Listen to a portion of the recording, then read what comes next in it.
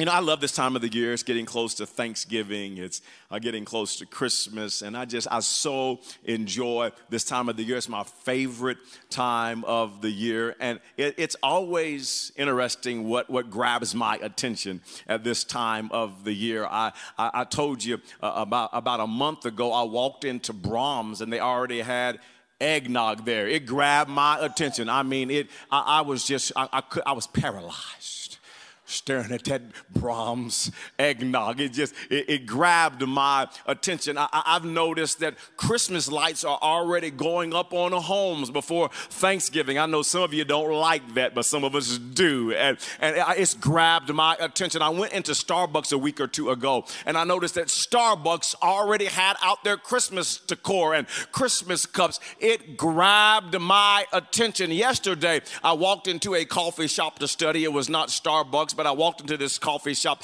to study, and I looked at the menu. I was not thinking about eating breakfast, but I saw a biscuit bacon sandwich on the menu. I said, is that good? They go, it's really good. We put it on the grill. I said, give me one of those. It grabbed my attention, and guess what I had for breakfast yesterday?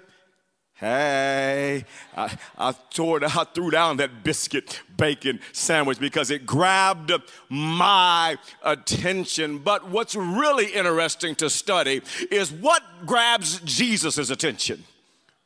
What gets his attention? What captures Jesus' attention? And I want us to study a portion of scripture in Matthew chapter 14. For all of you that love God's word, you have a Bible with you, have a Bible on your phone. Open your Bibles up and turn with me to Matthew chapter number 14. We're going to be here for the duration of our time and unpack some scriptures there in Matthew 14 verse 13. It says, when Jesus heard what had happened, now what had just happened, John the Baptist had just been beheaded in the earlier verses. He withdrew by boat privately to a solitary place. Hearing of this, the crowds followed him on foot from the towns. Jesus saw, notice that, what captured his attention. Jesus saw the huge crowd as he stepped from the boat, and he had compassion on them and healed their sick. Jesus saw the crowd and had compassion on them, because whatever gets your attention gets your affection. The crowd grabbed his attention, and now they have his affection, and now Jesus just wants to help the crowd. People always grabbed Jesus's attention. The sick got his attention. The poor got his attention. The needy got his attention. The hurting got his attention. The lost got his attention. Prostitutes and tax collectors got his attention. And you see this over and over again when you read the Gospels. What got Jesus's attention was people. Matthew chapter 9 verse 36, Matthew says, when he saw the crowds, he had compassion on them. The writer of another gospel, Mark chapter 6 and verse 34 says, when Jesus landed and saw a large crowd, he had compassion on them. Luke says in chapter 7 and verse 13, here's what the doctor said: when the Lord saw her, his heart overflowed with compassion. Then we had John, who said this in chapter 11 verse 33, when Jesus saw her weeping, and the Jews who had come along with her also weeping, he was deeply moved in spirit and troubled. And then a couple of verses later, this is talking about Lazarus has died, and they're weeping. And the shortest verse in the Bible is in John chapter 11 and verse 35. Jesus was so deeply moved, the scripture says, Jesus wept. People always grabbed Jesus' attention, and so they had his affection. And the question of the day is, what is grabbing your attention? So many things want your attention. Career wants your attention. School and teachers want your attention. Professors want your attention. Coaches want your attention. Bosses want your attention. Commercials and radio stations and social media wants your attention. There are so many things vying for your attention. Parents will tell their children, you better pay attention.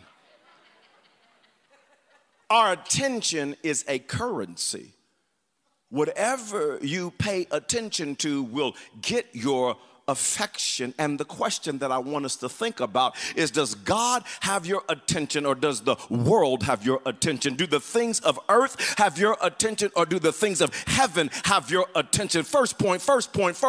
Give your attention to God's priorities. What has your attention? What has your attention? Does God's priorities have your attention? Does heaven have your attention, or does earth have your attention? Colossians chapter 3 verse 2 says, think about things of heaven, not of things of earth. Are you thinking about loving God? Is that consuming your thoughts, serving God, honoring God, sharing your faith, sharing your resources to help others, to be a blessing to others? Or are you so focused on earth that you don't think about the things of heaven? What has your attention will have your affection. Matthew chapter 16 verse 23 says, Jesus turned and said to Peter, get behind me, Satan. You are a stumbling block to me. Why was he a stumbling block? Notice this. You do not have in mind the concerns of God, but merely human concerns. He says, listen, the reason that I'm rebuking you, get behind me, Satan, is because your mind is on human concerns. Your mind is on earthly things and not heavenly things. You don't have in mind the kingdom of God. And there are sometimes we got to tell our own thinking, get thee behind me. Get behind me, Satan. Get behind me, flesh, because our thinking can be so carnal. Our thinking can be just on this earth. It can just be just about the here and now. And we don't give any thought about heaven. We don't give any thought about lost people and hurting people and broken people and people that are addicted and people who don't know Jesus. We can get so earthly minded. And sometimes you got to say, mind, self, get thee behind me. I'm going to turn my attention back on the priorities of heaven. I'm not going to live so earthly minded that I'm no good to the kingdom of God. I want you to see a second thing. First, give your attention to God's priorities, because whatever has your attention will have your affection. Number two, give your life to God's priorities. I want you to notice this in the story back in Matthew chapter 14 verse 15. That evening, the disciples came to him and said, this is a remote place, and it's already getting late. Send the crowds away so they can go to the villages and buy food for themselves. But Jesus said, that isn't necessary. You feed them. Now catch this. As Jesus was ministering to the crowd, the disciples, they come to Jesus and they say, Lord, it's getting late.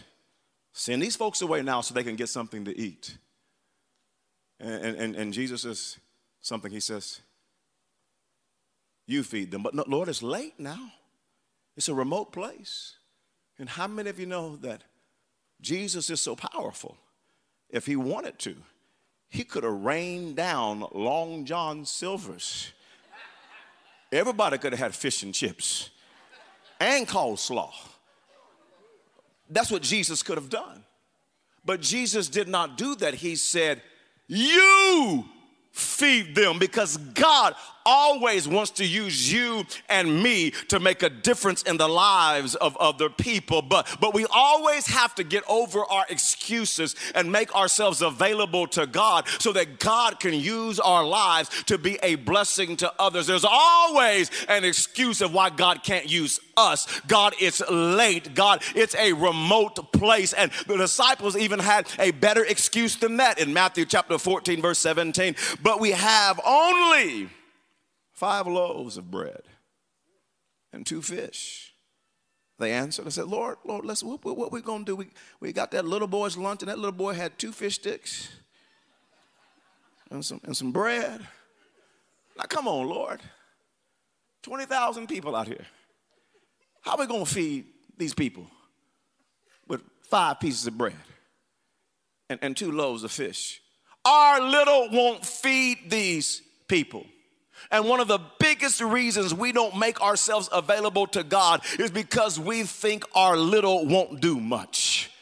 What I have, God, is just way too little for you to use me. I mean, you can use somebody else's life, God. Somebody else can make a difference, but you can't use what I have. I just have a little. I just got a little faith, just a little bread, just a little fish. I just got a little time and just a little energy. God, I don't have a whole lot. I just got a little talent, just a little money, just a little thinking. God, I don't have a lot to give to you, God. But listen, church, with God, little isn't less. If you will give your little to God, he can do a lot with your little. You just got to give the little to God. You see, understand, ridiculous faith is moving forward even when you only have little. Ridiculous faith is moving forward even when you have a good excuse not to. I think about my own life and making myself available. I've always had good excuses. I've always felt like I didn't have enough. I'm just too little. And I think about when God was calling Tiffany and I to start People's Church, and I felt like I didn't have a whole lot and had a whole lot of excuses. God, I'm 26, Tiffany's 24. I've never been a pastor on a staff. I have no ministerial experience outside of traveling and preaching. I've never managed a church. I don't know anything about it. I don't know anything about the HR side and the legal side. God, you want me? God, I can't do that. I've always had excuses. God, you want me to pastor a church? I'm an introvert, God. I look at all my weaknesses. God, how would you ever use me to start a church and to pastor people with my personality? God, how could you use me? I just got a little fish. I don't have a whole lot. Just excuses. I remember when Tiffany had just graduated from college and we had worked hard through her college career to get out of school debt. We paid off thousands of dollars of school debt. She was working at Kohl's. I was traveling, and from time to time I'd substitute teach just to offset some income. And we were taking everything that we could, and we had ourselves in credit card debt. We got out of credit card debt. We got our car paid off. We paid off the cars. We got out of student loan debt. We were debt free. She graduated from college. She got a teaching job there in Missouri, and here we are buying our first house. I think it was like $89,000, brand new. My, we're living the dream. And then God speaks to us. We got thousands in the bank now, in our 20s, and God says, I want you to start a church. With whose money? I mean, just excuses, but God, we're in a good financial position. I mean, we worked hard to get out of debt and to save and have money in the bank. And God says, but I'm calling you. I'm calling you. Will you make your little available to me? And always excuses. And we did. We sold our home. We moved to Oklahoma City. We took thousands and thousands of our dollars and we started the church and bought the equipment with that money and did the marketing with that money. We took what we had and we made it available to God. We always have to get over our excuses of why God can't use us to make a difference. I want you to see a third insight from this text, and that is give your resources to God's priorities. Give your resources to God's priorities. Notice this in Matthew chapter 14, verse 17. It says, but we have only 5 loaves of bread and 2 fish, they answered. Verse 18, bring them here, he said. Jesus always wants us to bring our fish and our bread to him. He always wants us to bring our life, our heart, our talents, our time, our resources, and give them to him. Listen, church, there are 2 choices when it comes to your resources. You can keep your resources in your hand, or you can put your resources in God's hands. Jesus is always saying, bring them to me. And if you keep them in your hand, you only get what you can produce. But if you put them in Jesus' hands, you get what Jesus can produce. In your hands, you only get your blessings. In God's hands, you get his blessings. Write this down, write this down, write this down. When you give your resources to God first, he blesses them.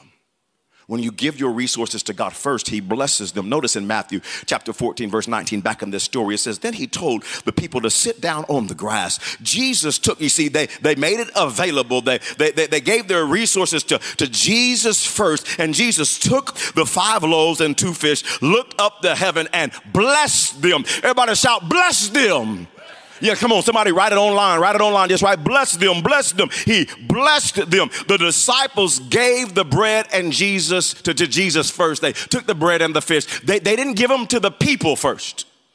They gave the bread and fish to Jesus first, and the Bible says then Jesus blessed the bread. This is so important. Always give your resources to God first, and then he will bless them. But here's what so many people do. So many people get their resources. They got their 5 fish and their five pieces of bread and their two fish. And so many people, what they do is they don't give their bread and fish to Jesus first. They give it to MasterCard first. They give it to Visa first. They give it to the rent payment first. They give it to the house payment first. They take their bread and fish and they give it to the car payment first. They give it to the electric company first. They take their bread and their fish and they give it to family first. They give it to their favorite organization that they love first. They don't give it to God first. And so they've got their bread and their fish, but they never gave it to the Lord so that he could bless it. They gave it to Jesus first and he blessed it. If you'll give to God first, he will bless your resources and your life. We call that the tithe. Let me teach you today and help you. Malachi chapter 3 and verse number 10 says, bring the whole tithe into the storehouse to the local church where you worship. So here's how it works. So right here, today I've got 5 pieces of bread and 2 fish in here. Now we're going to pretend like it's 10 pieces of bread in here. And what Jesus says is this, what God's word says is this: when you have 10 pieces of bread, always give me the first one. Before you do anything else with the other bread, give the first one to me.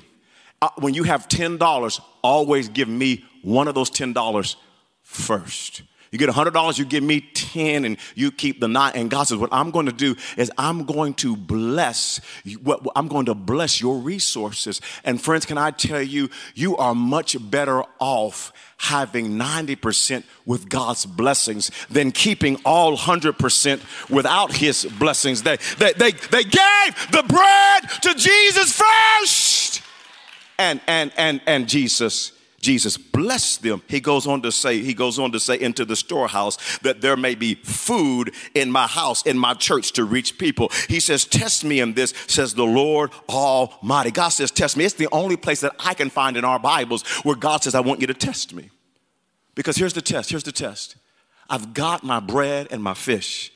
And the human mind, the human heart always feels and thinks, I'm going to hold on to what I got. God said, no, I want you to trust me. I want you to take the first 10% of your income and I want you to give it back to me. Oh, no, God, I don't want to. That's why it's a test.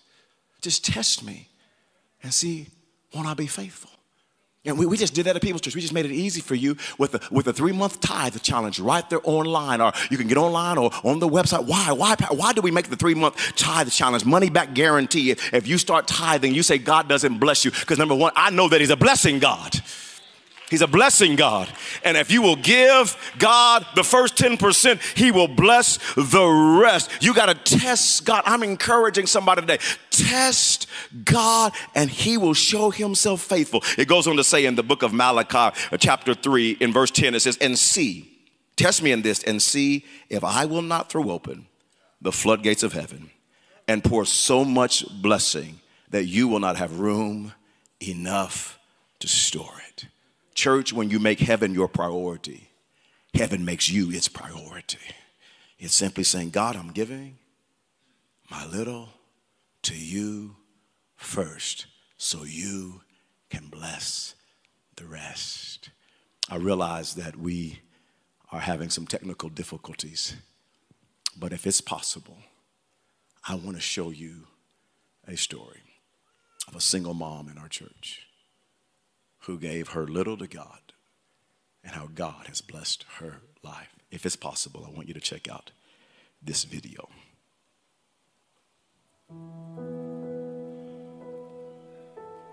Since I was a child, I've always felt like my mom and I and my family have struggled financially. I mean, as long as I can remember. We'd have to ask my grandfather to help cover things, and at a certain point he passed away. I remember feeling that shake in our finances even more because we don't have his financial assistance.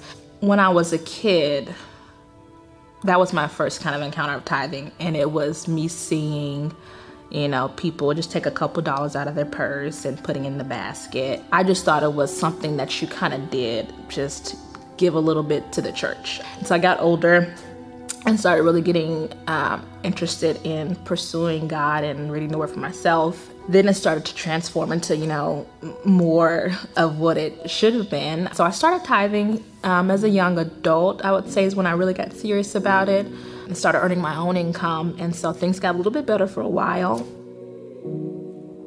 My mother was diagnosed with cancer, so getting that news, it was terrible for us. And so during that time, I took on her finances, and that was a lot for me.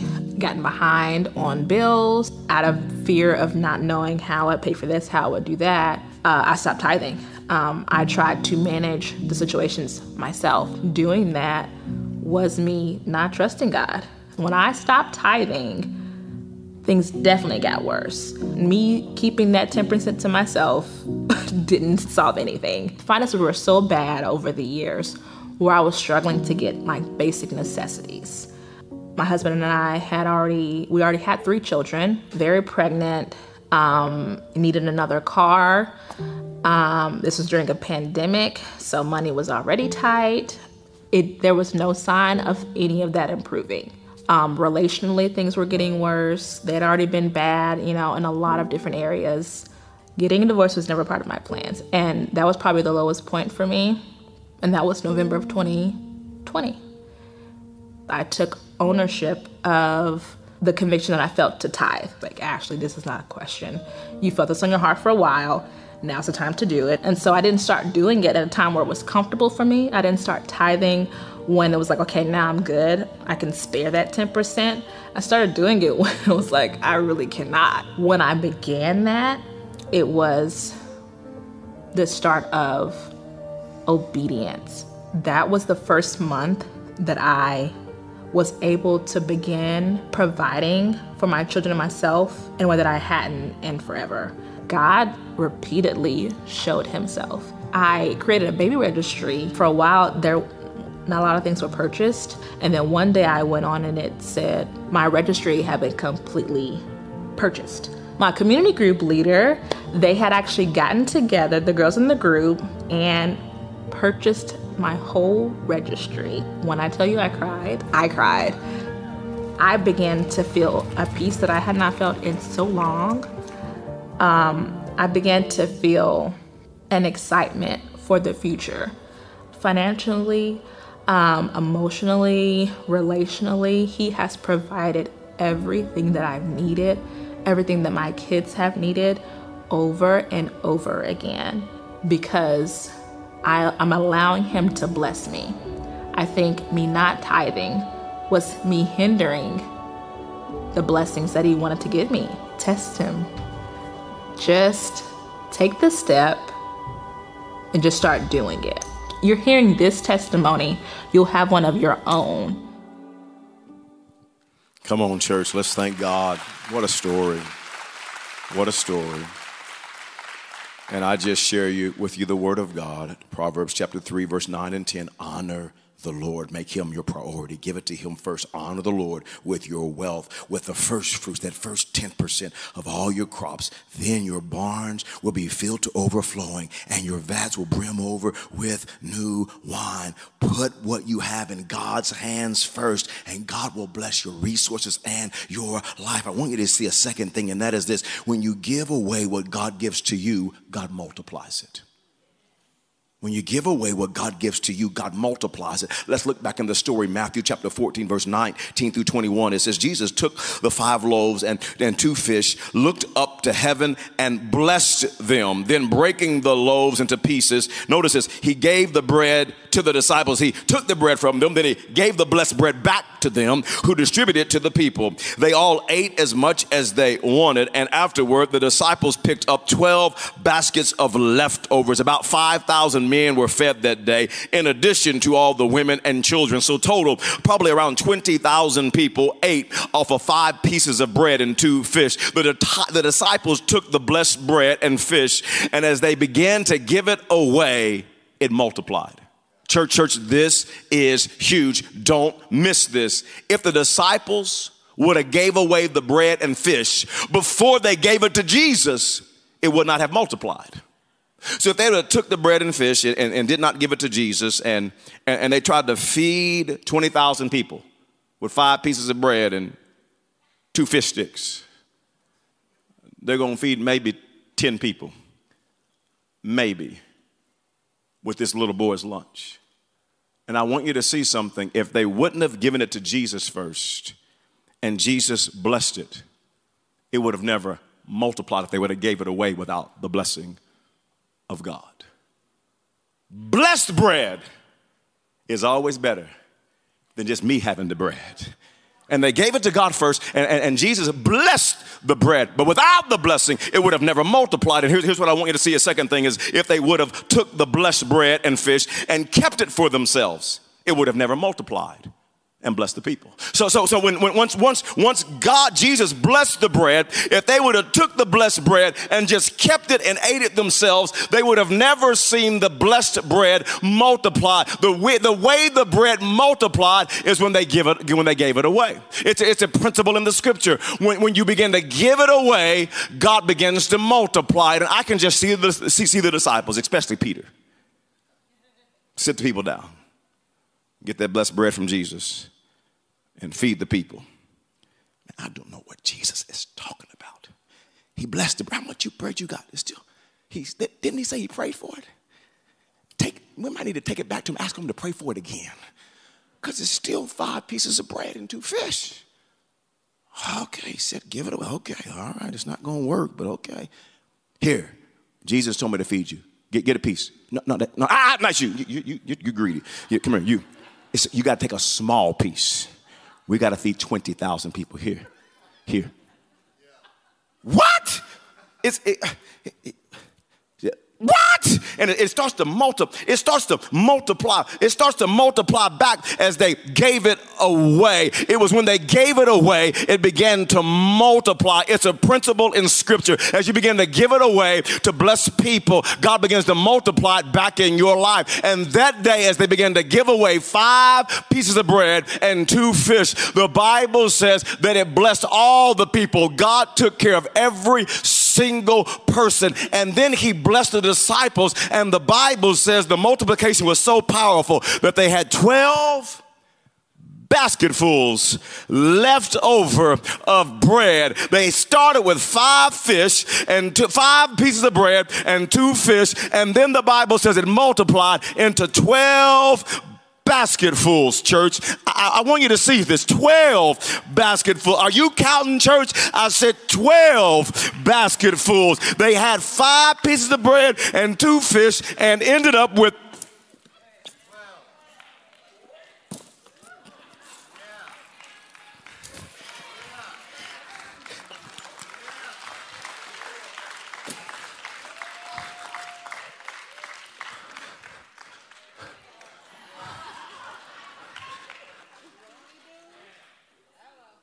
it multiplies as you give it away. They had to give it away, and the people were blessed, and then they had 12 basketfuls left over. What we give away to help people, God multiplies it back in our lives. This principle changed my life. Let me show this to you. 2 Corinthians chapter 9, verse 10 and 11. It says, now he who supplies seed to the sower, God supplies seed to the sower. When I got revelation on this, it changed my life. Everything that God blesses you with isn't for you to keep. He gives seed to the person who sows, not the person who takes, not the person who hoards. God supplies seed to the sower. So when you sow the seed, God gives seed back to you, to the sower. God multiplies what you give to him. And it goes on to say, and bread for food will also supply and increase your store of seed. So I want you to see this. God really wants us to understand how our resources are multiplied. So he says it again. I will increase your store of seed. Everything God blesses you with is not for you to keep. But so many people eat their seed. Instead of sowing their seed to bless others, he supplies and increases your store of seed, not your store of harvest of food, but seed to sow. Verse 11 says, you will be enriched in every way so that you can be generous on every occasion. And through us, your generosity will result in thanksgiving to God. Don't miss this.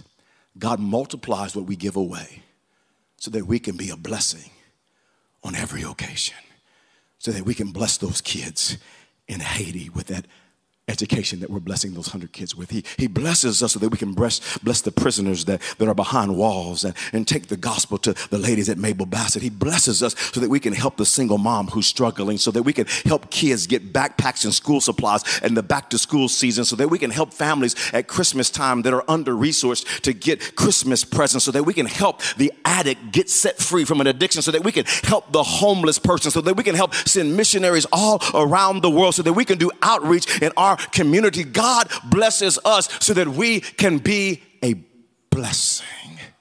He wants us to be a blessing to others. So he says, when you give, I'll multiply it back in your life. When you sow your seed, I'll multiply it back. 2 Corinthians chapter 9, verse 6. Remember this. I think those two words are so key in this verse. Remember this because so many people forget it. Remember this. Whoever sows sparingly will also reap sparingly. And whoever sows generously will also reap generously. The Bible teaches God multiplies what we give away. The amount of seed you sow will determine the amount of harvest you receive.